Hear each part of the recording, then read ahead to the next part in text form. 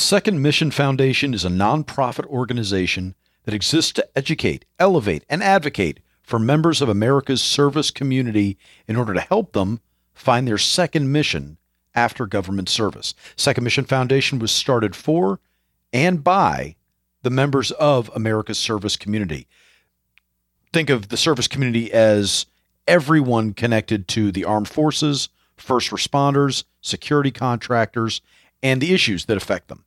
Second Mission Foundation assists veterans of America's service community in the search for their second mission by providing the opportunity for them to tell their stories, reach their goals, and make their voices heard through educational outreach, entrepreneurship support, and community involvement. One of their most glowing examples was the recent publication of The Hill, a memoir of war in Helmand Province by Aaron Kirk. The Hill was an account of the tragedy of war, the deeply personal experience of combat, and the raw, unfiltered brutality of lower enlisted Marine Corps life. And I thank Second Mission for their co-sponsorship of this episode of Profiles in Havoc. I will get to the other sponsor at the end of the episode.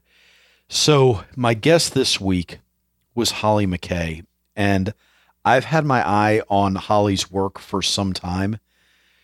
You know, the last time we, as America, failed to pay attention to Afghanistan didn't really work out that well for us. So now, when we are repeating ourselves and willfully making ourselves blind to what's going on in Afghanistan, Hollie is one of the few. In fact, she's the only one I know of. There may be others, but I don't think anyone is doing anywhere near the level of work that she is doing in Afghanistan to bring the stories of the new normal in Afghanistan to certainly a Western audience, if not just a wider audience.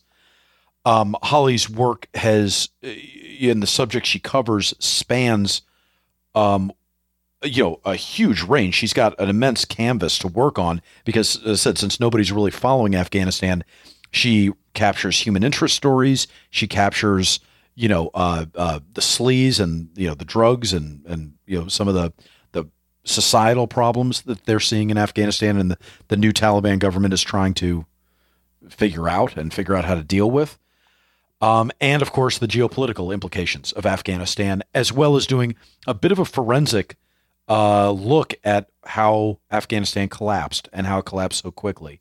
So Hollie does this not just because she's smart or has, amazing powers of intuition. She was there in Mazar-e-Sharif when Afghanistan fell. She was actually escorted to the Uzbek border by the Taliban. And then she returned to the country about 2 weeks later, and she traveled throughout Afghanistan in just about every province to capture as many of the stories and provide as much context and as much of a window into what was going on in Afghanistan as she could. So her work has been truly the embodiment of the first draft of history that journalism aspires to accomplish. And she is certainly doing that. So as you guys know, Afghanistan has a special place in my heart, and the issues there have been very personal for me. So I couldn't have been more excited to sit down and talk with Hollie. And it was a great conversation. I won't give you any spoilers. We cover a wide swath of subjects. I was completely unsurprised that she had she has a lot on her plate, especially coming up, and she's traveling. So we didn't have all the time I would have loved to have had to bend her ear and get her opinions on a lot more things and had a lot more follow-up questions. But we dove in very deep to the subjects we were able to cover, and I was incredibly grateful to get her perspective on them. So I think you guys are really going to enjoy this one. I know I certainly did. I'm Christopher Paul Meyer. My guest this week again is Hollie McKay, and this is Profiles in Havoc.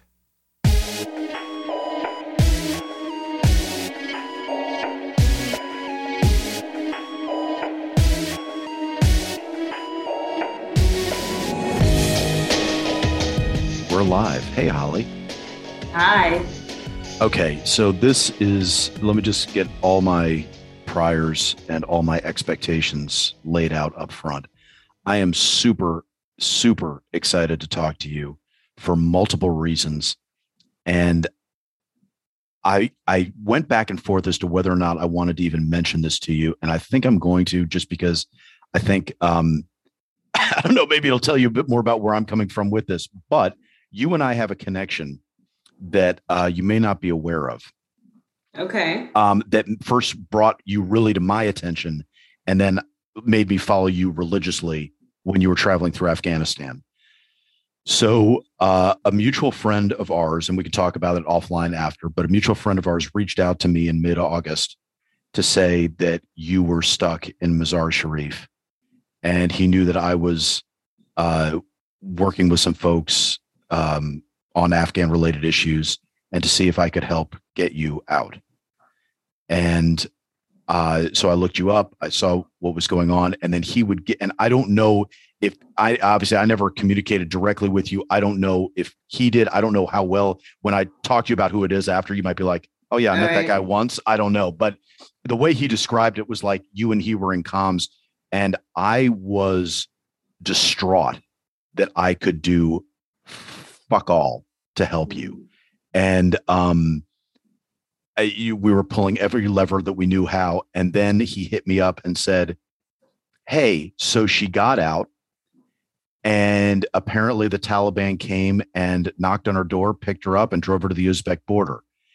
And I was like, my jaw was on the ground and I was stunned. And I was glad that state had worked whatever they worked to pull that off.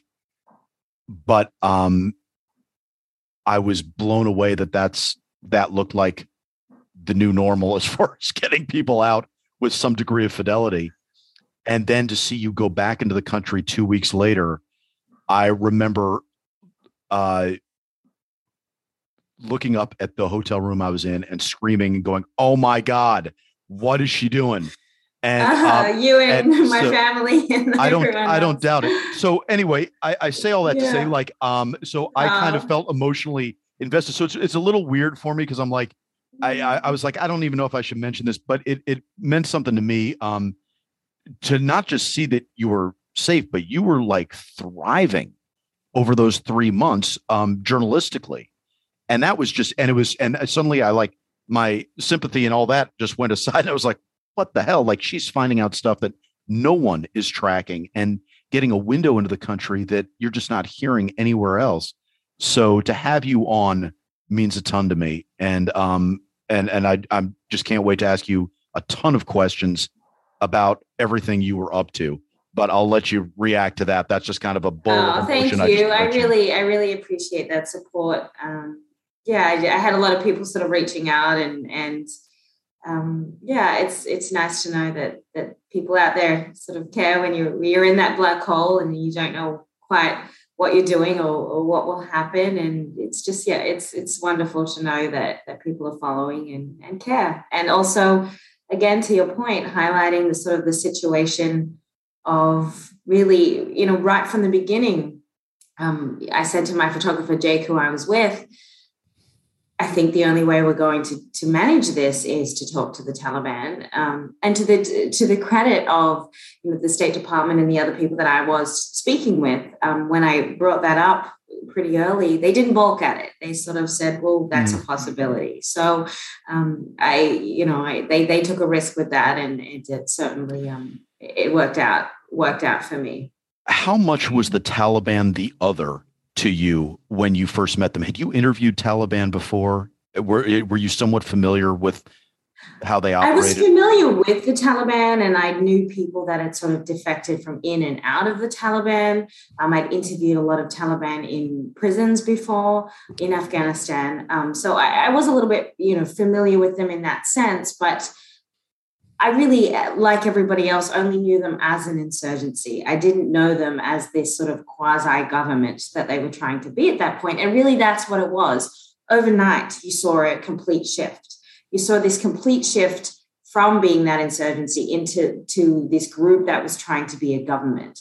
So my memories of them were of suicide bombings, were of kidnappings, were of sort of the brutality that they'd waged, this war that they'd waged in Afghanistan for 20 years.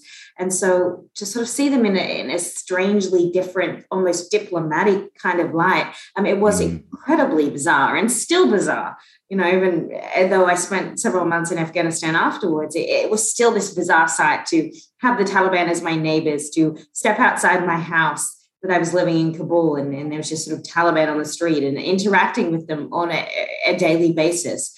Them jumping into my car unwillingly, mind you, seeing them at every checkpoint. And it's still a bizarre thing. And I plan to go back to Afghanistan in a couple of months. And it's not something I think that I will ever really kind of get used to. I don't think you sort of can get used to that site after really covering this for so long and in such a different capacity. How many months had you been in Afghanistan, or years, as the case might be, prior to being there for your 3-month jaunt? I'd been there previously, 2014 and 2017. So how long? That was for several months at a time. Okay. Yeah. So you had seen kind of the evolution of the post-surge in Afghanistan, and kind of what was the difference between 2014 and 2017 for you? What did you notice as major differences? It became a lot more dangerous, honestly. And I remember in 2017, it was suicide bombings daily. I remember, you couldn't travel anywhere. It was really hard. I think the only really road trips we were able to do were to Panjshir, and that was kind of it. It was hard to be on the road. It was a daunting task to be driving around in the streets, and there was just so much sort of heightened security at that point. I remember just almost every day waking up and looking at my balcony, and you just see smoke plumes in the air because there was a suicide bombing or a car bombing. And it just felt like an incredibly dangerous place to be. And then you had the Daesh and other things on top of it. And ironically, my last few months there, I wouldn't say it was safe because mostly of the ISIS threat, but in a way it kind of felt much safer. And we were able to travel to almost every province. And it just, that to me was sort of mind-blowing. I remember sort of that first major road trip we did, which was from Kabul to Kandahar. So you're going through Ghazni, you're going through Zabul, you're going through Logar. And I just remember thinking, oh my goodness, 2 weeks ago, this was unthinkable. Yeah. And now, here we are just traveling, on this 12-hour journey along a road that I never thought that I would really be able to travel on. And coming back into the country, I had to cross back from Uzbekistan into Heritan and literally just walk over the bridge and then drive from Heritan down to Kabul. And it was just bizarre. And it's still bizarre when I kind of think about it, because I never thought I would be able to do that. Well, I got to say, I was seething with jealousy watching all that, just to see what you were seeing, the places you were able to go that had been denied for so long, and seeing sites and certainly just forget about the politics, forget about the war, just culturally what you were able to see and observe. I don't think anyone's had that placement and access since probably the 70s. It just was, your pictures and the way you described it, it was what National Geographic, I think, existed to do, and nobody can do that. You were the only one out there doing that. Before I leave your history with Afghanistan, I just want to ask, in 2014, where did you go? Were you around the country more, or were you still? Not really. Really just, It was a very quick trip, and it was really just Kabul centric. And I was just trying to get an understanding of really just what people were doing on the ground, essentially. So my focus was really just talking to Afghans and really kind of getting an understanding, because at that point, mostly my work between 2014 and 2018 was all Iraq. So I was in Iraq and Syria during that time. And that was my focus because of ISIS in those regions. So the Afghanistan was more just trying to understand and really get an understanding for sort of the cultural dynamics, I think, the Tajiks, the Pashtuns, the Hazaras, trying to understand how all these pieces kind of fit together. And so I really just wanted to talk to people on the ground. That was my sort of objective, to just get a richer understanding of the region. Is Afghanistan the most complicated country you've ever covered? when you're in it, I always say yes, but then I always think I say the same thing when I'm in Iraq or Yemen or something. Sure. I do, I have a special love for Afghanistan. And I think for those of us who've been there, we have a sort of a joke. It's not a very politically correct joke, but it's the abusive husband that you just can't get away from. It's like you love it, but you hate it, but you try to leave and it just draws you back. And there's just something about Afghanistan, I think, that you just fall in love with. And I've been to so many places in the world, and I really just say there is nothing like Afghanistan in my mind. And it is a complicated place because you have the dynamics of all the regional countries. It borders so many different countries: China, Uzbekistan, Tajikistan, Pakistan. There are many.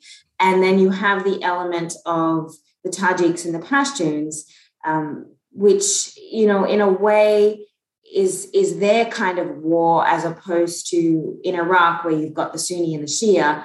You don't have a huge Shia population, just the Hazaras really in Afghanistan. So it is a Sunni dominant country, but you just have so many different sort of conflicting views and changing sides. And I really, what I wanted to do with this trip was go to the provinces, because that was something I couldn't do a lot of before. And I felt very guilty about that, because I think so much of journalism, it comes from the lens of Kabul, or it comes from the lens of these cities. Yeah. And the way that villages function is so vastly different to cities.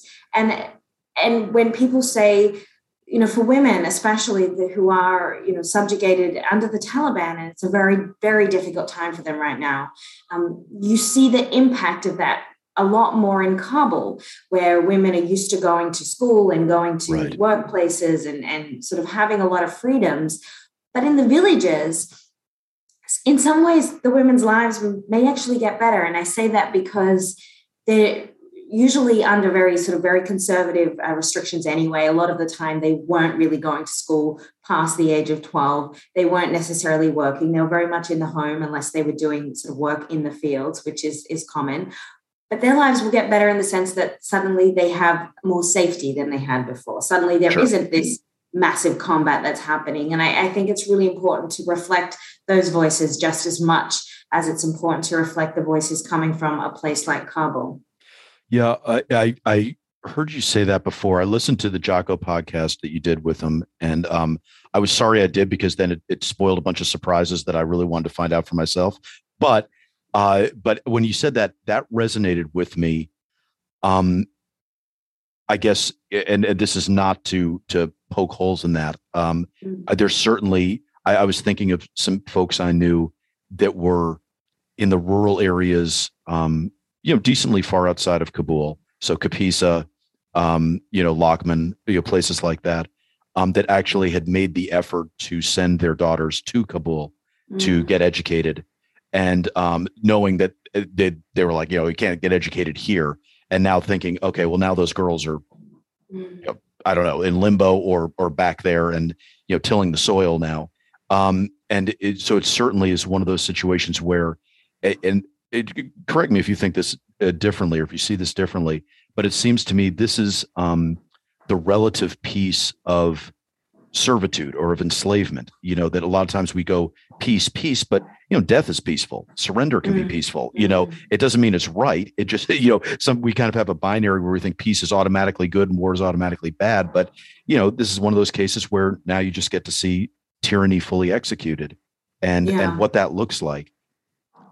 Did you feel that when you were going around? Did you feel any sense of American privilege, like, oh, I get to do this, but Afghans don't? Or, what was that like for you? Absolutely. I think that was certainly, I'm sure you're familiar with the concept of Pashtun-Wali, and really that's what kept me safe under the Taliban. And I was a guest in their country. I was there with permission. I was there legally. I had a valid visa. And so they treated me sort of as a guest in their country. And I certainly think that there is a degree of privilege in that. Not to say that I don't think, Afghan women can, I think that a lot of the times, they didn't necessarily know that I was a foreigner. I think especially in the Oh, really? beginning, they sort of had Yep. this rule that if they saw a woman in the car, that they were not going to stop the car. So I was, quote unquote, the passport. So they would sort of stick me in the front because they knew that when we got to a checkpoint, they would see me and just say, go, go, go. And I usually would just sort of stare them off kind of thing. Was that a sop to the West? Is that why they were doing that? Was that their sense of making nice with the West to do that? I think to some degree, they were trying to show that they were being somehow misrepresented. So they thought that enabling the media to come in, that they would, people would suddenly sort of see them as in a different light than they had been portrayed in the past. But mind you, a lot of the Taliban will say we were misrepresented in the 90s too, and that's very hard for us to kind of wrap our head around, considering what the country was like in the 90s. So I think that they sort of thought that the media was going to come in and they wanted to show their ability to kind of hold a country, and so they were quite free with that, and to a degree still quite free with that. So that may change at any time soon. But I think in terms of the women issue, at the first, they were I think a lot of them had never seen a woman before. Really, they really hadn't seen a woman outside their mothers or grandmothers or, daughter if they had one. So this sort of idea of a woman in the street or working or sort of being out was incredibly new to them. And in the beginning, they didn't look at me. They didn't acknowledge me. They didn't greet me. They didn't, I didn't exist. But I did notice that was something that changed over the course of those few months, is that by the end of it, I think they'd just sort of grown accustomed to enough sort of journalists and other people coming in that they realized that was something that they had to change somewhat, in that just a simple making eye contact or a simple, acknowledging my presence kind of thing. So that was one thing I did notice changed a lot. I know that Joan Didion, I don't know if she said this or if it was said about her, but whatever it was, the thought was because she was so small and unimposing, she just could get people to open up in ways that they never would have. And she was, almost mousy to a point. People just wanted to flaunt their stories in front of her. Did you find that for you? I mean, being a small Western woman walking around Afghanistan, or did you find, no, I gotta, I have to use different techniques. People aren't just going to open up because I'm here, or they still see me as enough of a threat that they are guarded with me? I think you kind of have to read any situation. But one thing I really found when I was interviewing Taliban was one of the first things that I did was ask them about their story. How did you join the Taliban? Where did you grow up? And suddenly that was sort of the key to them opening up. You saw their face light up. It's like, oh my goodness, here's my opportunity to talk about myself. And that's one thing you'll notice really in any country, everybody wants to talk about themselves, and this was their first time that they got to tell their story. So I usually try to sort of open with that and find out. And I was genuinely curious in their upbringing and what compelled them to join the Taliban. And I wanted to understand, the Taliban, these foot soldiers were not getting paid for 20 years. Right. So it wasn't like a group like ISIS where they had these alluring salaries and that was the reason that they sort of joined. These people were fighting for nothing. And so I kind of wanted to understand, well, A, how they survived, and B, the motivation in joining when it clearly wasn't about money for them. It was about something higher. And at the end of the day, it was that sort of their ideology and their will to, I guess, play the long game and keep fighting that got them the presidential palace back. It's funny. I mean, again, I'm thinking through some of my experiences over there and some people that I knew, and I knew that there was, I know that often it was, at least in my experience, it was seemed to be peer pressure because it's the only game in town. So if you're from the rural area, it's you could argue it's survival, but also there's the ego boost of, well, if I can rise high, this is my varsity football team in high school. So if I can do this, then there's the opportunity. And as a result, they would forego pay and forego all the opportunities and what have you. But I remember several folks I knew would say, look, I'm from this area. If I'm not Taliban, I'm dead. I mean, they're going to think I'm a spy, or they're going to think I'm this or that. This is what I have to be. Did you ever come across any sense of that? Is that ever something that you would hear communicated or discern somehow? Yeah, I think that, I mean, especially in the rural areas where there is such little opportunity aside from continuing to work on the farm. And I usually found that there was a couple of different tracks. So one of them was that they would go to the madrasa. So they would essentially maybe go to school till they were 9 or 11, and then usually go to a madrasa. And then around the age of about 15, the natural progression was to then go into the Taliban because there really wasn't any other opportunities. Sure. And what I found in terms of how they kind of survived was that, looking at families that have 4, 5, 6 sons.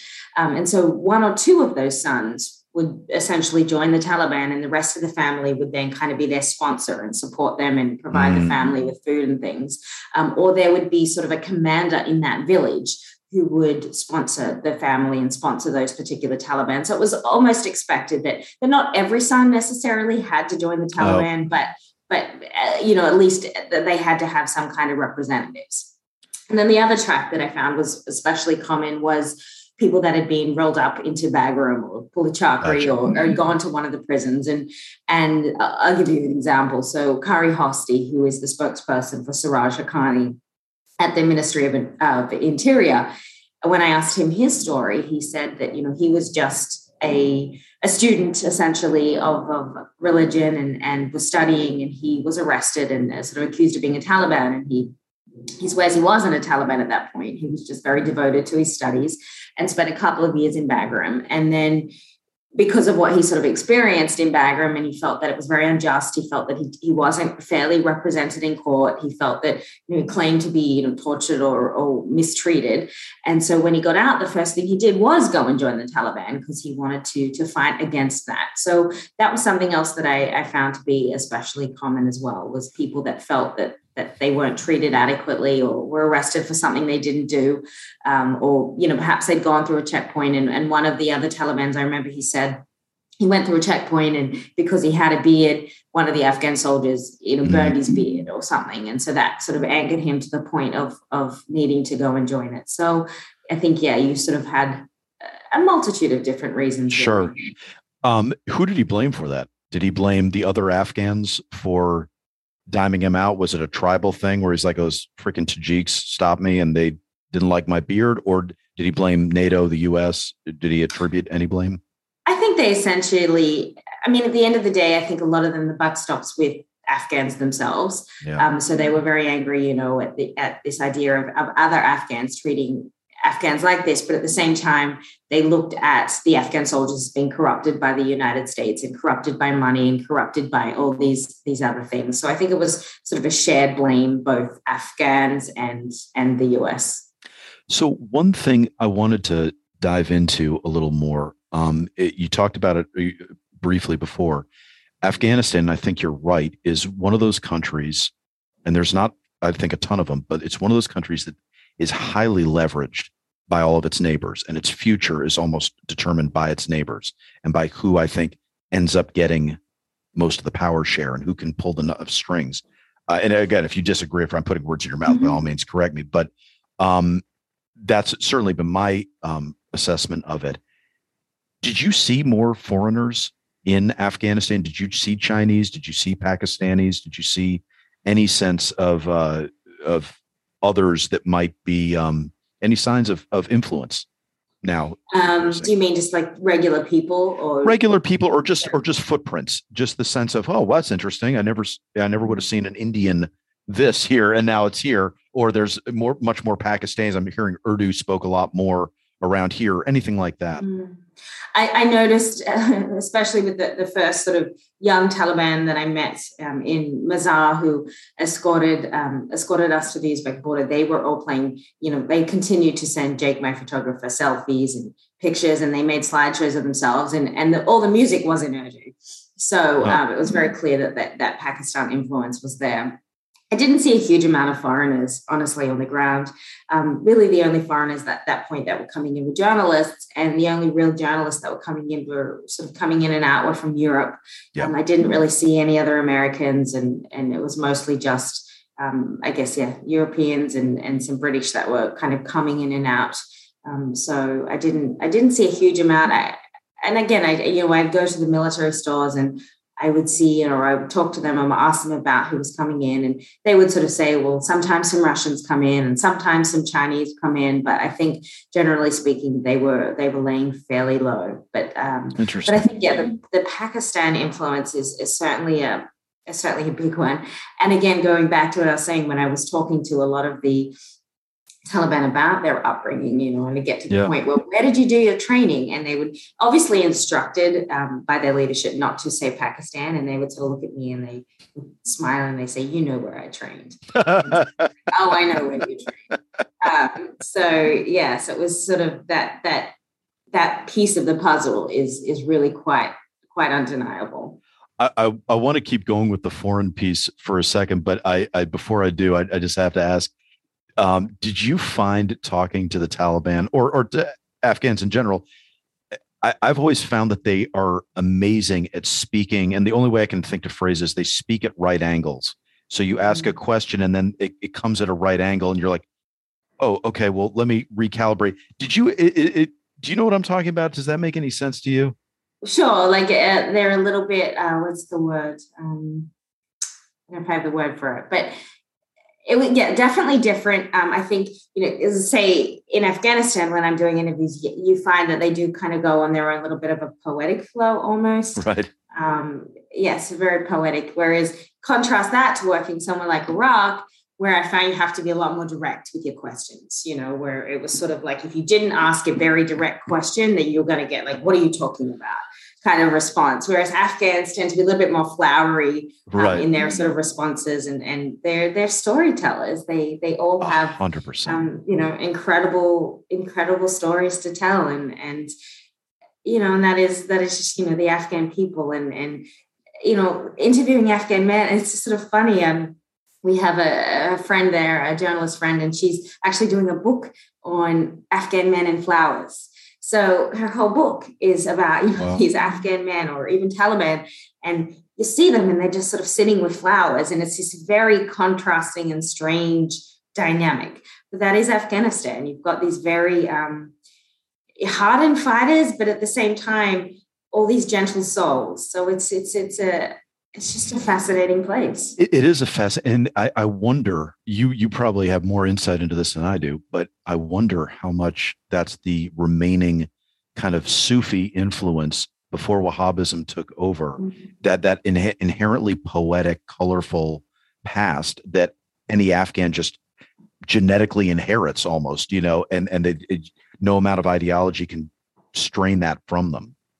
Yeah, it's something very special. And someone once told me, for an Afghan, just sitting by the water and staring into the mountains is time well spent. It's time not wasted. It's time gained. And I think they're so used to living their life really on that precipice of continued wars that have been going on since the 1970s. So that is time gained, and they have a very different relationship with death and with destruction. And I think for Afghans, each day sort of is that blessing, and they're very much people that do live in the moment. And that is, one of the beautiful lessons I've learned from my Afghan friends is just that appreciation for each day. Well, I think you've also made an articulate case for that tourism over terrorism play in Afghanistan, that if Afghanistan could just stabilize, the world would appreciate one of the true beauties that it has, and that it's just been denied for so many years, both geographically, topographically, the views, the landscapes, but then also the people and the culture, the food and all that. And I actually wanted to ask about the food. I mean, you're eating locally when you're out in the mountain towns and all that. How did that go? Yeah. It was, I had a bit of a disaster before I went. So I had a dental implant in the back of my mouth that wasn't done correctly. So unfortunately, I'm normally a very big carnivore, and then suddenly couldn't chew anything. So I really lived on yogurt, which was definitely difficult when you go to the rural places where there is no refrigeration. Yeah. So I sort of had to live on the Afghan bread a little bit, which is funny because when you go to the rural areas, they don't actually have flour. So they make it without flour, and you have this really stringy stuff. So it's different to the bread that you get in the cities and things. But yeah, eating locally, I mean, Afghans have amazing food, sort of amazing kebabs. They're really big into their, palau, which is the rice dish. And it's just, it's such a valued experience, sitting on that floor with the plastic mat, and everybody sort of eating at once, and the tea, endless tea. And I just, that's something that I think we miss a lot in the West, is those meals together. And the idea of an Afghan ever sort of eating alone or eating standing up in the kitchen, or it just wouldn't happen, because they really value that family time and that meal time. And it's just such a, beautiful experience, even when you sort of have very little. And that's something I loved, was how, something we really looked forward to was that sense of togetherness and having that time. And I really loved that. And I really wanted in my time there to highlight the beauty of Afghanistan, because I think it's been so lost in the carnage, and people don't realize it just is this one of the most aesthetically amazing countries on the planet, and each province is so different, and just so rich in just natural beauty. And I really wanted to highlight that. And ironically, that also became fodder, for people that, wanted to kind of attack me, which you can never do anything right. But people that were like, well, how dare you show the beauty of the mountains when there is, this and this and this happening. So you kind of just have to take a step back and be like, oh my goodness. You all need to chill. You all need to take a breath. Because this is still Afghanistan, and you should be happy that it's not destroyed. And that's another thing I know to say, in comparison to somewhere like Iraq.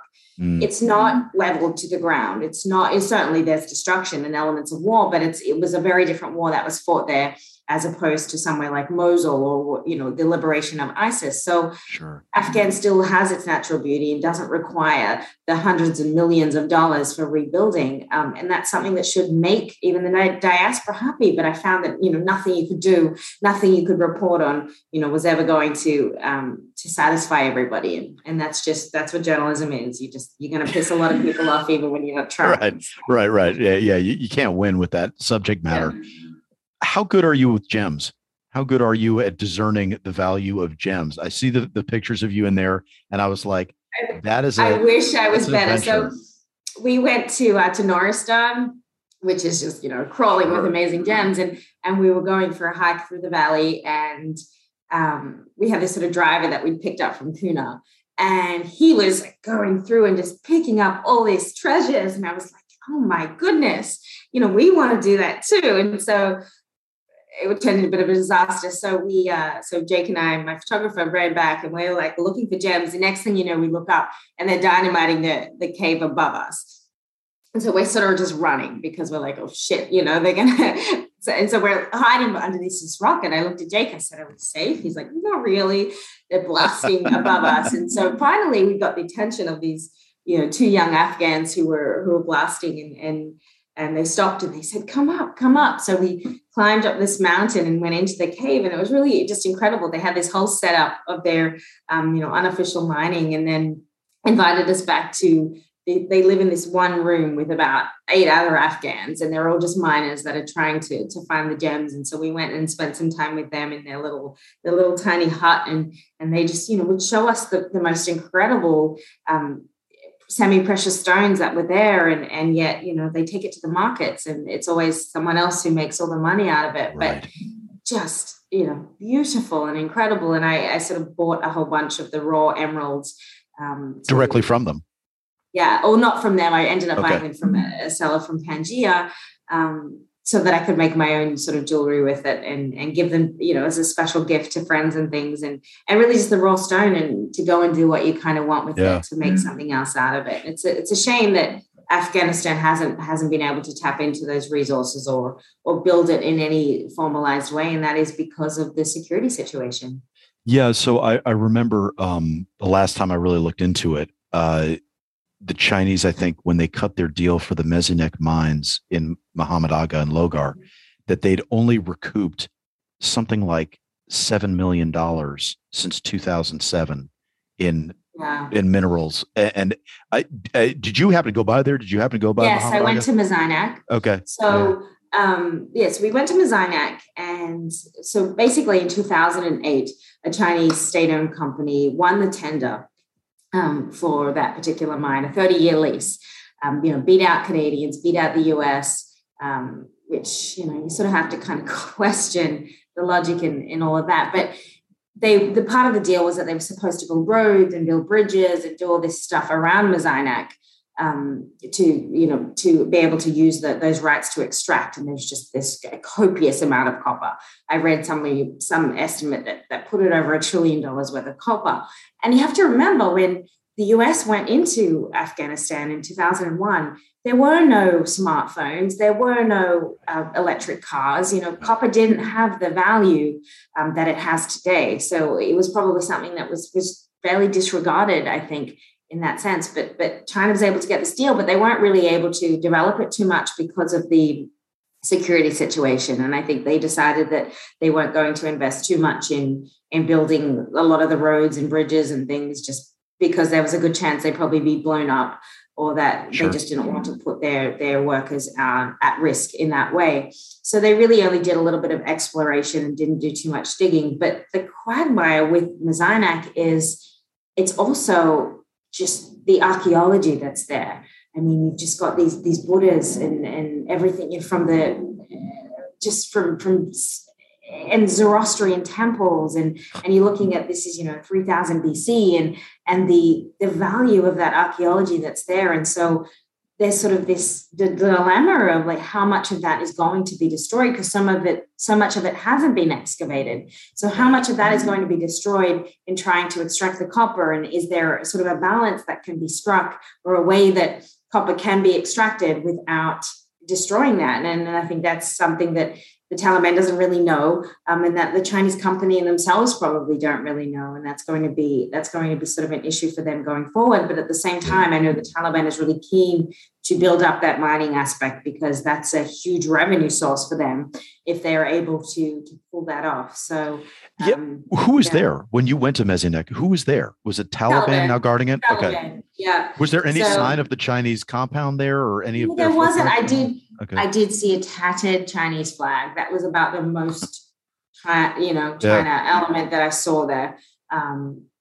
They claim that the Chinese is not there, but again, we don't know. I'm sure that they definitely had a presence in the past. I know that they're back in talks with the Taliban to try to reinvigorate that lease, because that's going to be worth a lot to them. But whether they can sort of secure that security situation, I think, is probably the big factor in all of that. And then the Taliban are pretty much going to rip up any agreement that the Chinese had with the previous Afghan government, because they want to do things on their terms. So, that may influence the percentages and how much, who's getting what kind of right. thing. But were you able to get up close to the archaeology there? Or was yes, the Taliban? Goodness. Did you have a Taliban tour guide, like guiding you, or was they like, yeah, just go ahead and walk around? I mean, the Taliban they were there kind of following us around, but we walked around and did our own thing. And I think they, for a lot of them, it was all very new to them too. So It was very bizarre seeing the Taliban, with these Buddhas and their guidance at that point was to take care of this, which is obviously in a vast contrast to what happened in 2001, where Mullah Omar blew up the Buddhas in Bamiyan.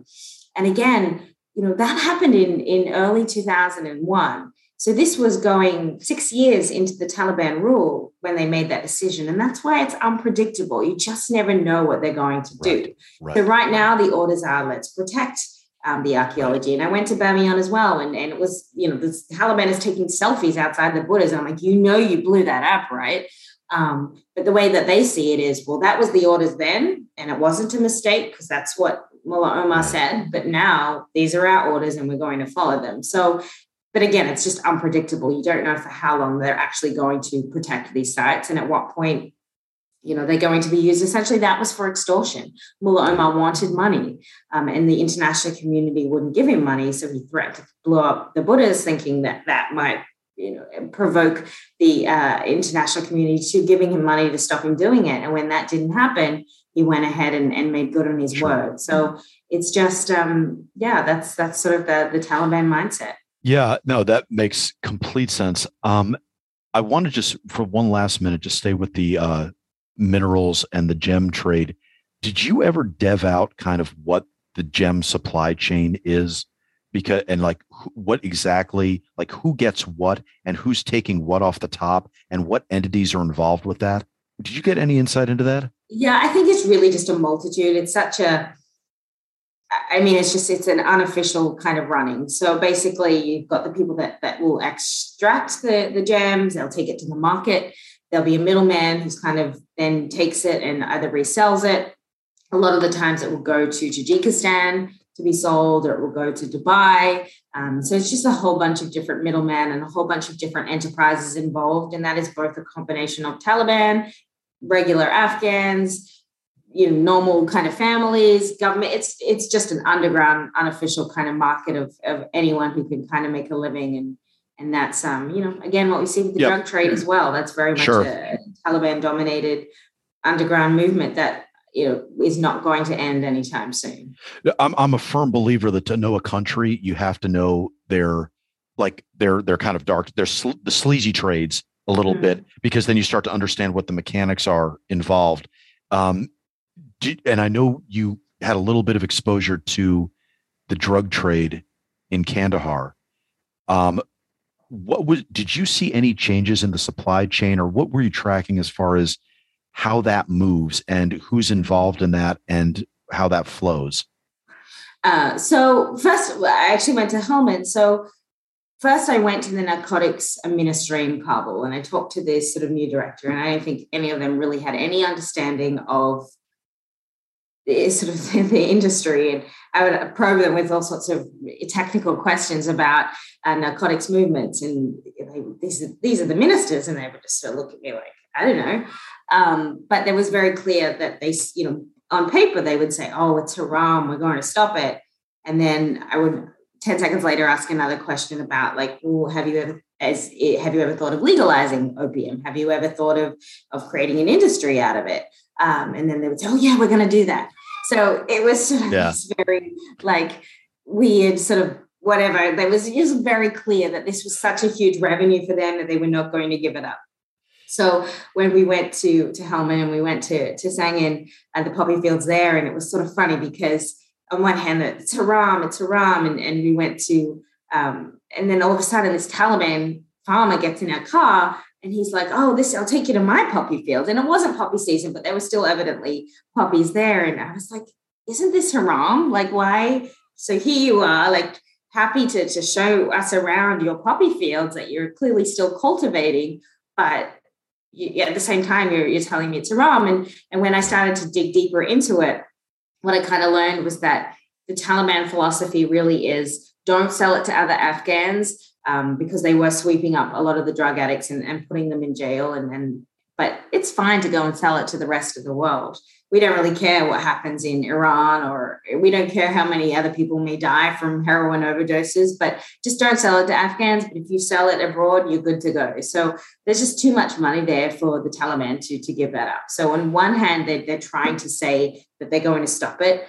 But on the other hand, it's very evident that it's not going to stop anytime soon. And I think that farmers kind of repeat the same thing as well. Like, well, if we're told we have to stop, and then we'll go to corn or we'll go to something else. But it's very clear to me the Taliban really has no real desire to stop that industry. And they see the profit in it. Within Afghanistan. I mean, they see the profit in it, right? I mean, so there is, I mean, they understand that it's a major economic driver for them, right? Yeah, and that sustained them for 20 years. Right. Really, that played the biggest part, I think, in financing the Taliban for that long. And I can't see, especially given their economic situation, I can't see that they're going to be willing to give that up.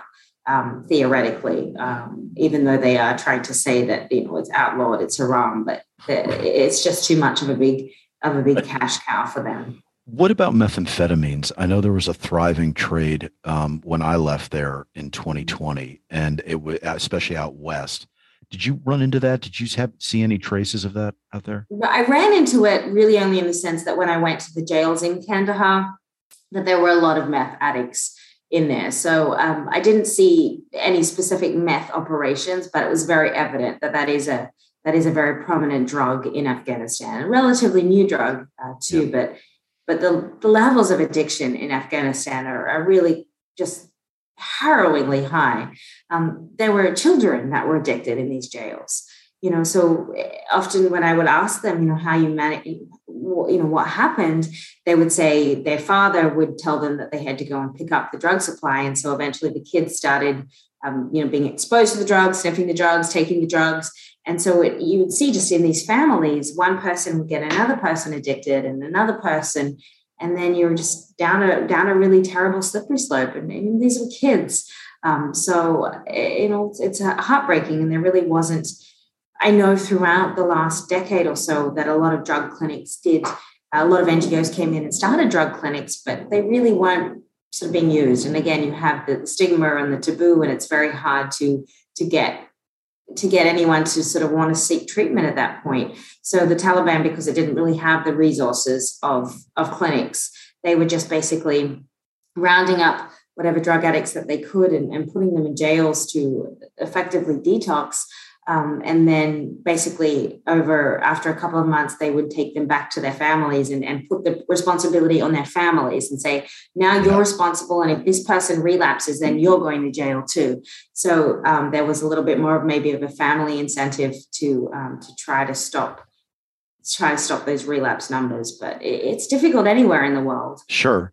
And with the Taliban, my impression of them was that there were really two, and probably more than two, but for general purposes, two Taliban, the ones that were in Quetta and the leadership, and that had kind of gotten a little soft and could talk with the international community, and the ones that were hard and still fighting in Afghanistan, who are generally, lower ranking and trying to make their way up and trying to get to that cushy lifestyle.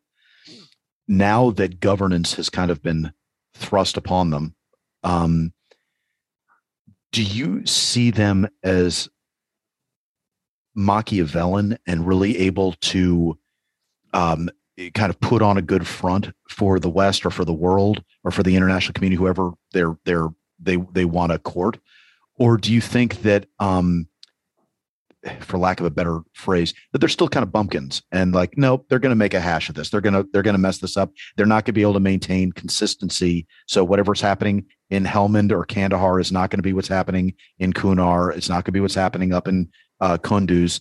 That there's not going to be the consistency of governance of an actual nation state, and they're going to mess this up. What's your take on that?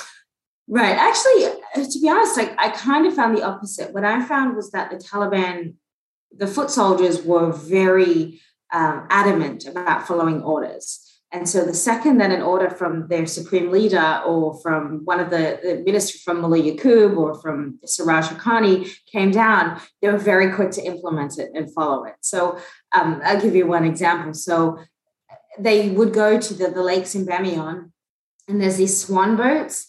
And so the Taliban's, because this was suddenly, you see them everywhere at the theme parks and this whole country suddenly opened up to them, where they're no longer hiding in a mountain, and they can do all these kind of, we call them FLTs, the fun-loving Talibans. And they would go on these recreational things. And so there was these ridiculous, a photographer we knew actually took a bunch of pictures, and they looked absolutely ridiculous. They were on these swan boats, and they had their, AK-47s or whatever, and it just was comical. And so it went viral on the internet, and everybody's sort of making fun of them, going, here's the Taliban Coast Guard. Right. And so they were very embarrassed. And so Mullah Yaqub came down with orders and said, if you are going to go on any of these rides and things, you are not to have your weapons on you. You have to, hand them to the poor little Taliban who's sitting there cradling everybody's guns. And so that they were straight away, and we would try to catch out any of the Talibans that looked like ridiculous going on a Ferris wheel with their AK-47, but we couldn't because they were very firm about following orders. And I did notice that sort of just a lot in general, that they did listen to the leadership. But now the problem, I guess I foresee, is the Taliban itself is a break off of the Mujahideen from the Soviet War. Sure. And that is an infighting thing. And then you see Daesh, which is also a break off of the Taliban itself as well, by a disgruntled leader who then went and started his own faction. And so the question then becomes how can the leadership stay unified to some degree? And there are huge schisms in that. And so it's whose orders are they going to follow, and how long can this glue stay together? Because this is just a movement that continues to fracture, to fracture. And that was something you saw a lot right in the beginning. You see there's sort of the Haqqani side of it, and then you see the Kandaharis, and they're very much at odds. They see things very differently. They have different allegiances. They have different views of Pakistan. They have different ideas of how they want to see the country. So someone like Barada, who was really the sort of face of the Taliban for a long time, and right in the beginning, you barely see him anymore. He's been very much pushed to the side. And really what I started to notice in my time there was, I guess, the influence of the Haqqanis. I think that is really... at the end of the day, you've got this family that's incredibly dominant, and Siraj, who's this sort of very shadowy figure that's running the Ministry of Interior, and how's his relationship with Mullah Yaqub, who is Mullah Omar's son, who's very young, and he's the Minister of Defense. And those two, they also see things very differently because, again, Mullah Yaqub is a Kandahari. So they're seeing things very differently. And my question is, at what point does that glue become unstuck, and that power struggle splinter the Taliban and splinter allegiances within those foot soldiers? And the other thing they have to worry about is, again, this idea of they can't be seen to cater too much to what the international community wants. So the Taliban is desperate for international recognition. But when the international community comes in and says, well, we need you to do X, Y, Z, before we can even begin to have these talks with you, the Taliban, as much as they want that recognition, also is playing this game of not wanting to seem like they're conceding too much, because then they run the risk of their foot soldiers defecting to ISIS, because the foot soldiers will then look at that and say, but everything you taught us for 20 years was ending foreign influence and ending foreign occupation, and now you're not living up to your word. So now we're going to go and join something that's even more extreme. So it's a difficult situation they've got themselves into. So when we talk about all the potential belligerents and all the potential schisms that could happen in Afghanistan, the one notable exception, and I'm walking you right into one of your greatest controversies, the one exception that I didn't hear you say anything about, was the NERF, was the Panjshiris and Amr Saleh and all the guys that are supposed to be fighting. So talk a little bit about that, and you can even address what the quote unquote controversy was when you talked about your trip to Panjshir. Yeah. But because I think everybody should hear about that, and then I have a bunch of questions about what your take is on the NERF based on that. Yeah, I have always had a deep affection for Panjshir. My first fixer was an incredible, he was one of Ahmad Massoud's guards, and just an incredible Soviet fighter. And so I've always just had a deep love for the Panjshiris and their very independent spirit, and wanting to kind of hold out the Taliban. So it became this very confusing sort of situation right in the beginning of September, just after the US left. And of course, in Panjshir was the only province that the Taliban never controlled under its previous reign. It was really, it was the last kind of holdout. And it was very confusing because we were looking at social media, trying to understand who is controlling what. And, I'm getting these NRF feeds, and then I'm hearing different things, and nobody could really give me a consensus on what was happening. So I decided that we needed to somehow be sort of smuggled in to Panjshir to kind of get a feel for, well, just who is controlling it. And people kept calling me and saying, we're going to send weapons, we're going to do this. And I was just like, let's just hold out and see what is going on there. And so we went into Panjshir right in the beginning of September, and it was very evident that the leadership had left, that Ahmad Massoud's son, who I met several years ago, that he was no longer there. I'd lost contact with Salah, who was also no longer there, a lot of their leadership. And I went, and there's 8 districts in Panjshir, and we went through all 8. And it was very clear to me that the Taliban had full control of each one of those 8 districts. And that's not to say that fighting wasn't happening in the mountains, because I still think there were some skirmishes, and we'd be sitting there and you'd just see Panjiris coming down and surrendering. They would come down, they would go. Usually what happened was the Taliban would send some elders up into the mountains where a lot of them had fled to during that intense period of fighting. And you'd just see the Panjiris coming down the mountain. They would hand over their weapons, and the Taliban would sort of give them this letter and basically say, you're free to go once you have this letter. But they would say that if they were up there and they weren't going to surrender, then they would just shoot them, or that's where you would sort of see the conflict. But it was very evident that Taliban had full control of each of those 8 districts. And there's sort of this one main road that runs through Panjshir. I saw very little damage, which I guess indicated that there really wasn't, at least in that main area, that there wasn't really any fighting that had happened there, because there wasn't any damage. I think for the time that I was there, I heard 2 rockets, which is not a lot for a place that you're seeing on social media that's supposedly completely still at war. Yeah. And so, it was very clear to me that you didn't see sort of too many of the NRF. And a lot of the guys that I knew from Panjshir, the guys that were in their 20s and 30s, had all left and gone to France. And so I was like, well, you're kind of the able-bodied men here. Why did you leave? And you do have a lot of these old guys, Mujahideen, that fought the Soviets, that are probably still out there fighting, but they're 60 plus years old now. And they really just have their AK-47 and they're up against the Taliban with all this American military might and guns and tanks and that kind of thing. But really, at the end of the day, there wasn't a huge amount of fighting and destruction when I was there. And so, and just trying to simply report what I saw with my own eyes, it really ignited the wrath of people that were just like, how dare you, there's a genocide, and how dare you, it's sort of like, well, A, you're not here, where are you? And I was tracking a lot of this stuff to figure out where it was coming from. And a lot of it was coming from that area in France, or from the diaspora. And I think people wanted to hold on to this belief that there was this, we all love this story of the rebels and the holdout and the people that are fighting the Taliban. And it was a great story for the American media to kind of latch onto. But in reality, it was incredibly overblown. And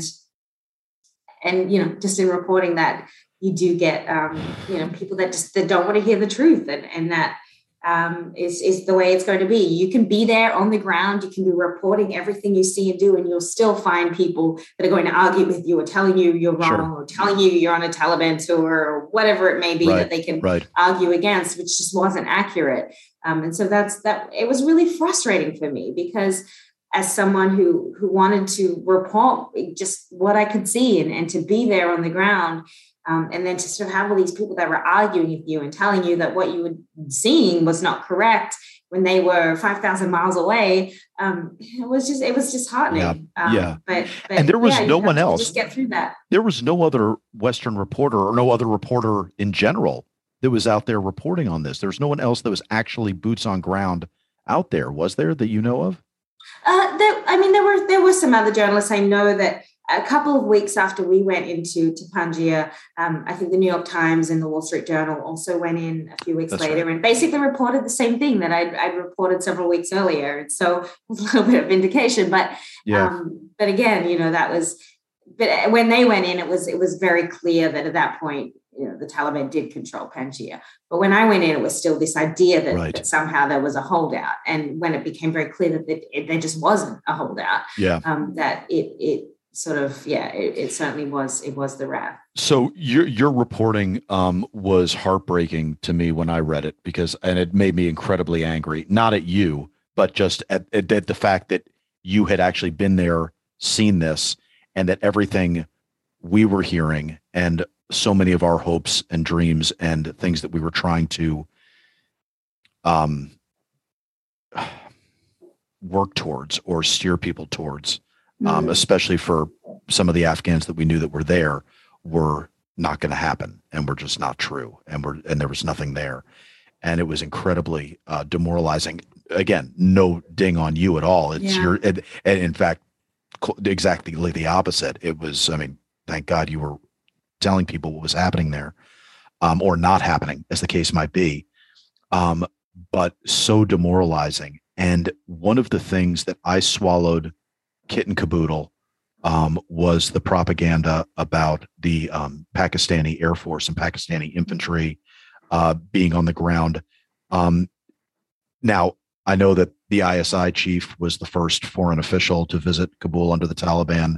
I think Steve Cole's books on, Afghanistan have, illuminated this past everyone's satisfaction. So I think the ties between Pakistan and the Taliban are pretty well established at this point. But as to whether or not Pakistan actually had to deploy troops on the ground to help defeat the ANA or ANASOC, seems like that might have been overblown. Did you see anything that would confirm that any Pakistani military influence was on the ground that helped push out ANASOC or defeat them or cause them to lose quicker than they otherwise would have? I didn't see any evidence of that. And, that was something I really looked for in Panjshir as well, because that's what everybody was reporting and saying, that Pakistani troops are there. And I didn't see any evidence of that. And again, what I found when I was really digging into this sort of disinformation, so to speak, was, well, first of all, a lot of it was coming from India. And so what I really realized was that Panjshir had become this proxy war between Pakistan and India, and both sides were feeding out different information about what was happening, when in reality, quite frankly, the Taliban didn't need Pakistan to be there. At that point, there were so many troops. I mean, the Taliban just lathered that place with their fighters, and they brought in fighters from all over. I was talking to fighters from Kandahar. I was talking to fighters from just all different, every province you can imagine was sort of there, and they would every few days swap out the troops and bring someone from Paktia or bring different people in. And so I don't even think the Taliban needed Pakistan to be there at that point. Yeah, again, you were looking at news clips of supposedly Pakistani drones flying over that people proved were a video game, or they were using footage from US forces training in Arizona. So it just became this clear that it was just this sort of hub of disinformation that was going on that was really hard to filter through. And I didn't see evidence of that. Not to say that it didn't happen. I just didn't see it personally. And quite frankly, I don't think the Taliban at that point even needed it, because they had enough troops and they had a huge arsenal of American weapons. So I don't think that they needed any more than that to be able to secure a defeat of that province. Is the story of the collapse of Afghanistan one of the leadership just leaving? Is that really the bottom line? The leadership leaves and the whole tent collapsed?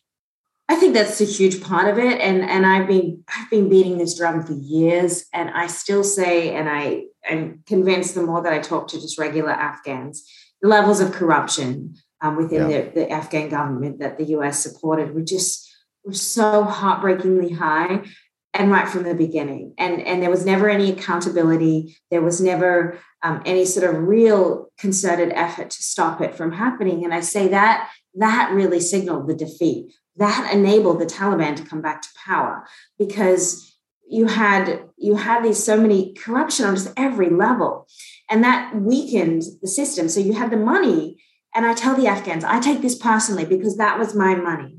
As a US taxpayer, my money was supposed to go to the Afghan people, and it didn't. It went to your Rolls Royce.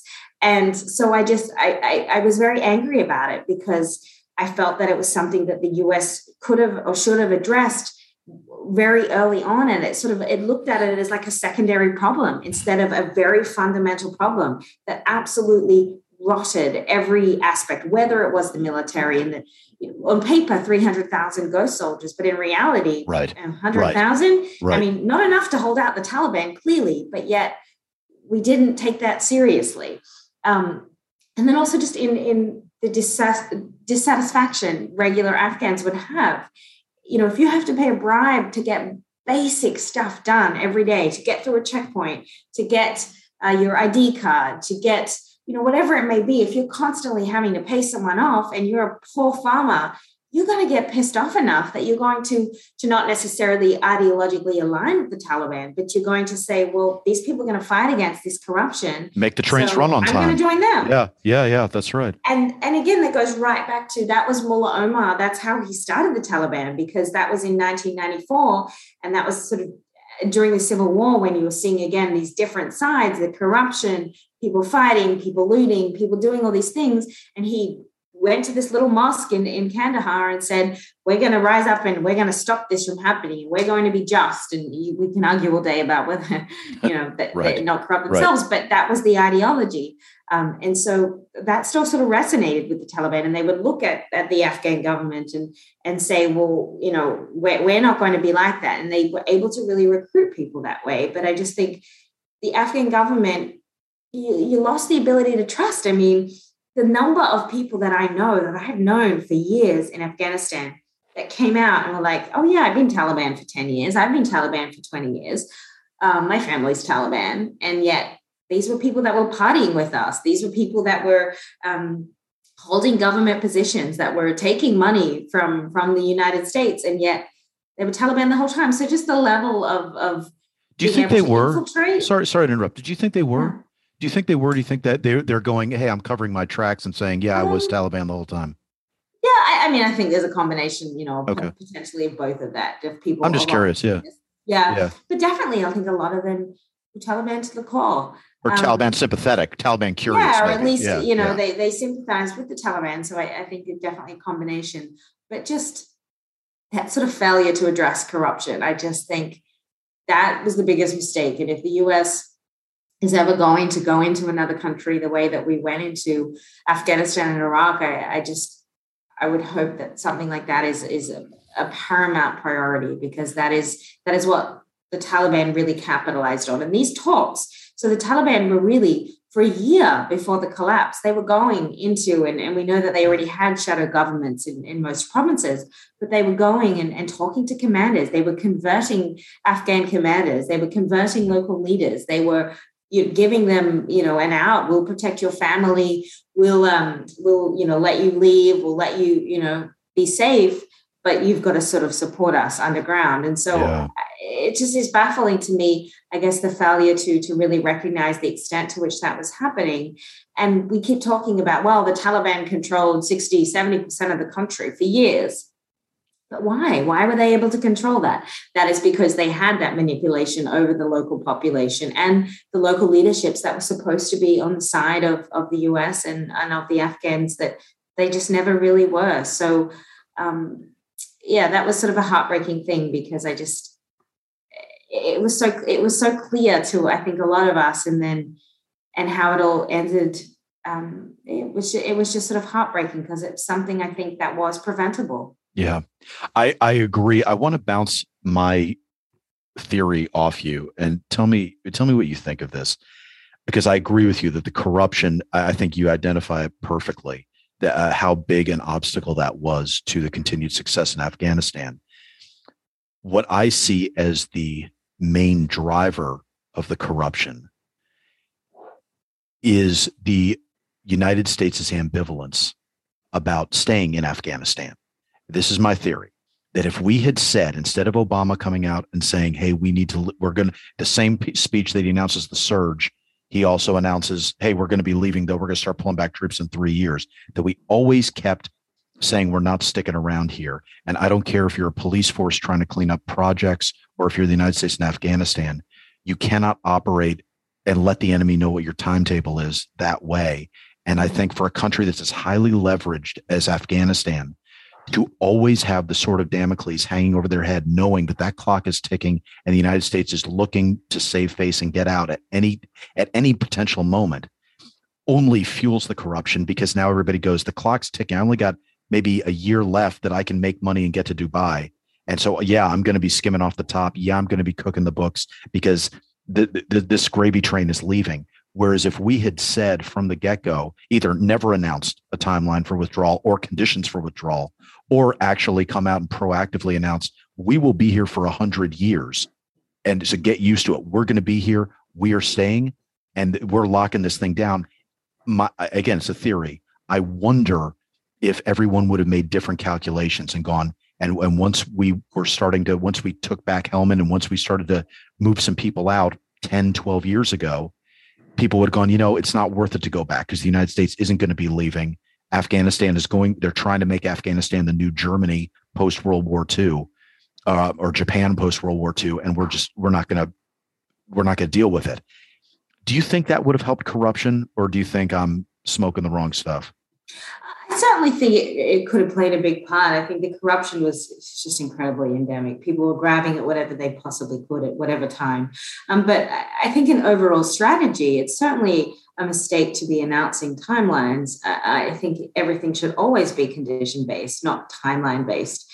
And you certainly shouldn't be telling the enemy when you were planning to leave. And in 2014, that's what the Taliban did. They were like, oh, cool, they're leaving, a huge amount of troops leaving the end of the year. It's going to go chill in the mountains and, hang out and just kind of lay low for a little bit. And the second they're gone, we're back at it.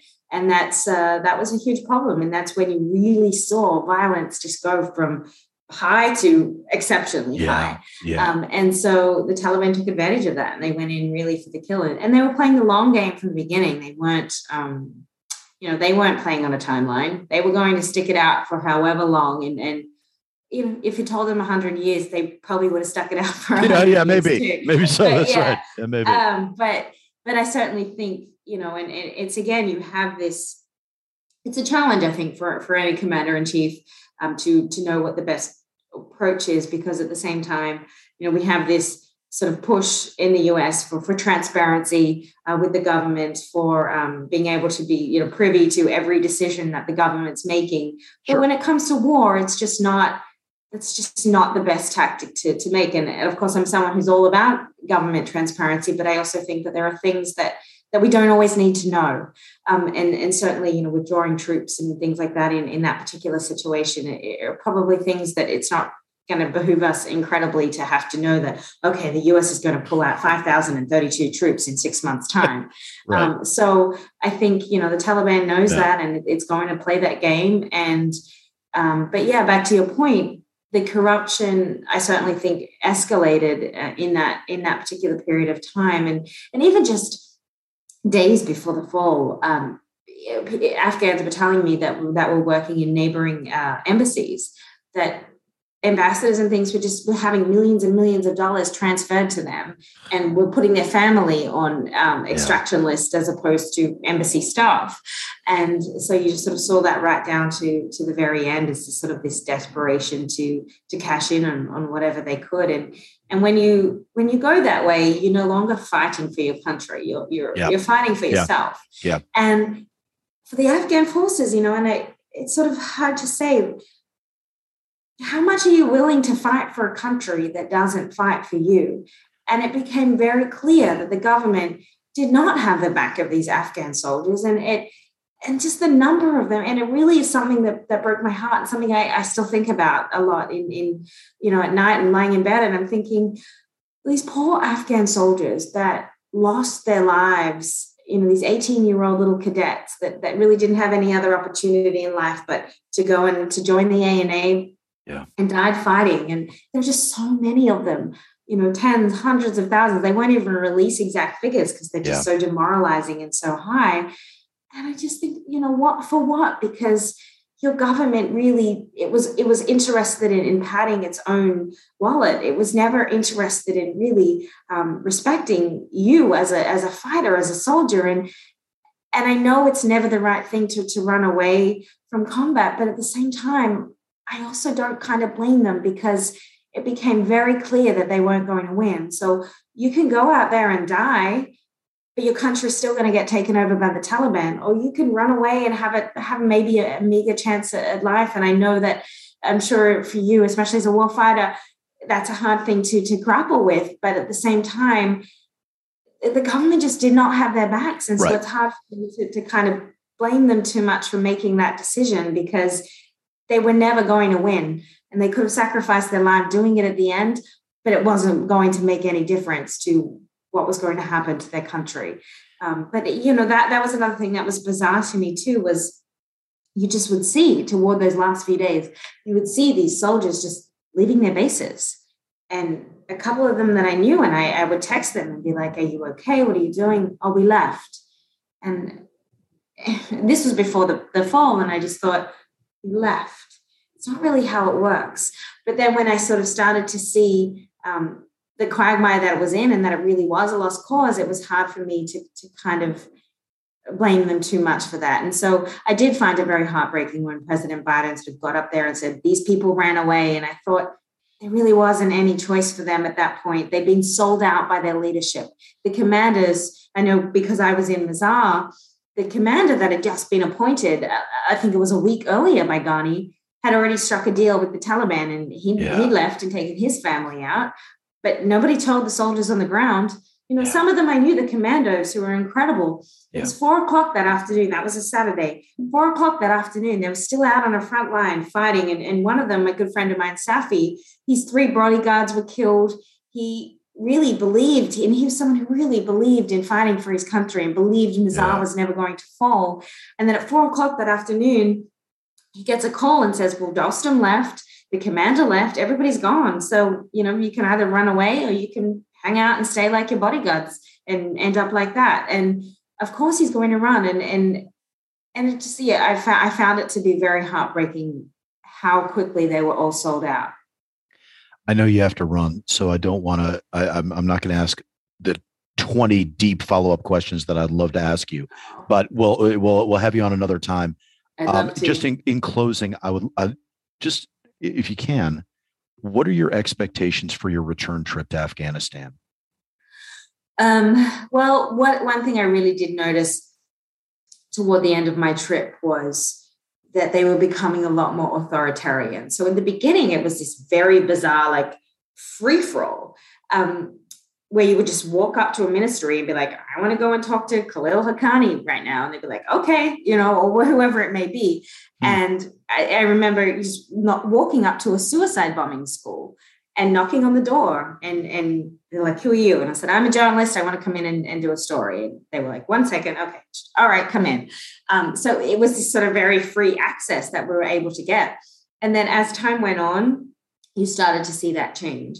You started to see that they were becoming a lot more concerned. I would go outside and suddenly I was being stopped by intelligence all the time. And who are you and what are you doing? And I don't think so. And you just it started to feel very different. And I even saw Taliban stopping other Taliban. So you'd be at a checkpoint and the Taliban would stop the Taliban coming through and be like, you need to join the police or the military and get out of that Afghan dress. And they're trying to be kind of formalized here. So I do expect to see a country that's a lot more authoritarian than perhaps it was as the Taliban was sort of finding its feet.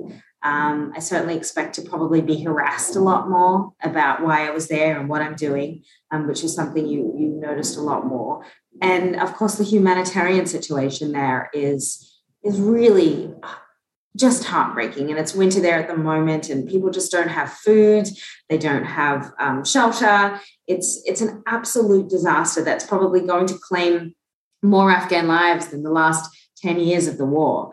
And again, that can come down to very poor economic planning by the US in pulling out, but also we created this sort of artificial economy, so to speak, where 80% or more of the population were either employed by the government, by an NGO, by a contractor, by some sort of foreign entity. Sure. And that disappeared overnight. It literally just disappeared. So suddenly your entire economy, your entire aid, your entire employment structure, it's all just gone. So I think, that's obviously it's a heartbreaking thing. And you can't really support Afghan people. I know when I was there, just friends of mine were trying to send me Western Union, and I couldn't even get it because there wasn't enough cash. So I'd go to Western Union, I'd line up, I'd finally get to the front, they'd be like, oh, we ran out of cash. And even if they had the cash, you were only allowed to withdraw $200 a week maximum, which, people would spend a week lining up to get that $200, and then they'd be back at it. And these are people that should be out there trying to find work and trying to and then people wonder, well, why a lot of the Afghan soldiers that the US trained are going back to join the Taliban now? That is because that is their only possible opportunity to get some sort of employment money. So the Taliban, in a way, kind of benefits from that, so to speak. But the level of malnutrition, it just really was heartbreaking toward the end, and not being able to help people was something that I really personally struggled with a lot, because I wanted to help, and I couldn't. There was just not really a physical way of doing that. And so, I'm kind of scared to see what I'll find in that way. I don't think excited is the right word, but I look forward to hearing and seeing what you find over there. I feel like, and if you know better, by all means say so, but I feel like you're the only journalist that's going over to kind of keep tabs on the situation in Afghanistan in an in-depth and ongoing basis. It isn't just outsourcing it to some, freelancer that's already in Afghanistan. That you're actually doing the digging, and good for you. I really look forward to seeing it, because at this point, I feel like you are just about the only window into Afghanistan that most of us have. So good for you, and you got a lot of people rooting for you here. Thank you. Well, the U.S. has invested so much blood and treasure into that country. It would just be a shame to completely forget about it and move on, as we do so often in the media, when it's no longer in the headlines, when it's no longer the sexy story that it was in August. For me as a journalist, I feel that's just something we have to be committed to. And just because the US leaves a country doesn't mean that it has to disappear from the news, or that we can no longer tell the stories of the Afghan people, because they matter. And they matter to a lot of Americans who have sacrificed a lot for that country. And I think keeping, just the daily life of people is so important. And I always say, these are people who will never see justice often for what was done to them in whatever respect. However, they've been caught in crossfire of conflict, and no one's ever going to come and hand them a retribution, or they'll never go to the necessarily international criminal court or something. But in telling their stories, that is a form of justice, because in a way it's just not forgetting them. And the fact that people still care and are still willing to sort of read their stories and tell their stories, that's very important to them. And so that's the way that I sort of see how I see my role as a journalist in being a storyteller, and not forgetting these people, because they do matter to a lot of us. And I my theory, and I hope I'm wrong, but I think Afghanistan will continue to mean an awful lot to America, because we know what happened the last time we took our eye off Afghanistan, and that is a country, in my opinion, that requires some serious adult supervision. And the fact that we have willfully blinded ourselves to it. I think you are doing a lot to rectify that, and about the only person doing a lot to rectify it. So it means a lot. And I think everyone would stand to benefit from listening to you and following you and seeing what you're up to and what you're discovering over there. Thank you. I really appreciate the support. And come back and see us. Okay. I want to hear how things go. I'd love to. Be an honor. That'd be great. All right, Hollie, we'll talk to you down the road. Thank you. That was Hollie McKay's profile in Havoc. Hope you guys enjoyed it as much as I did. I wish her safe travels. Obviously, she's does nothing if not carve out a dangerous path for herself. But man, is she doing some great work and providing a window into some areas that most people just don't pay attention to. And certainly, I can't wait to get her back on the show, talk more about Afghanistan, and hear what else she is up to. You can find out everything you want to know about Hollie and track all of her movements, read all of her writing at holliemckay.com. That's HOLLIEMCKAY.com. holliemckay.com. If you look up Hollie McKay on Instagram, you can follow her on Instagram, and you can also check out her Substack by going to her website, and you will see the links to subscribe to her Substack writing as well.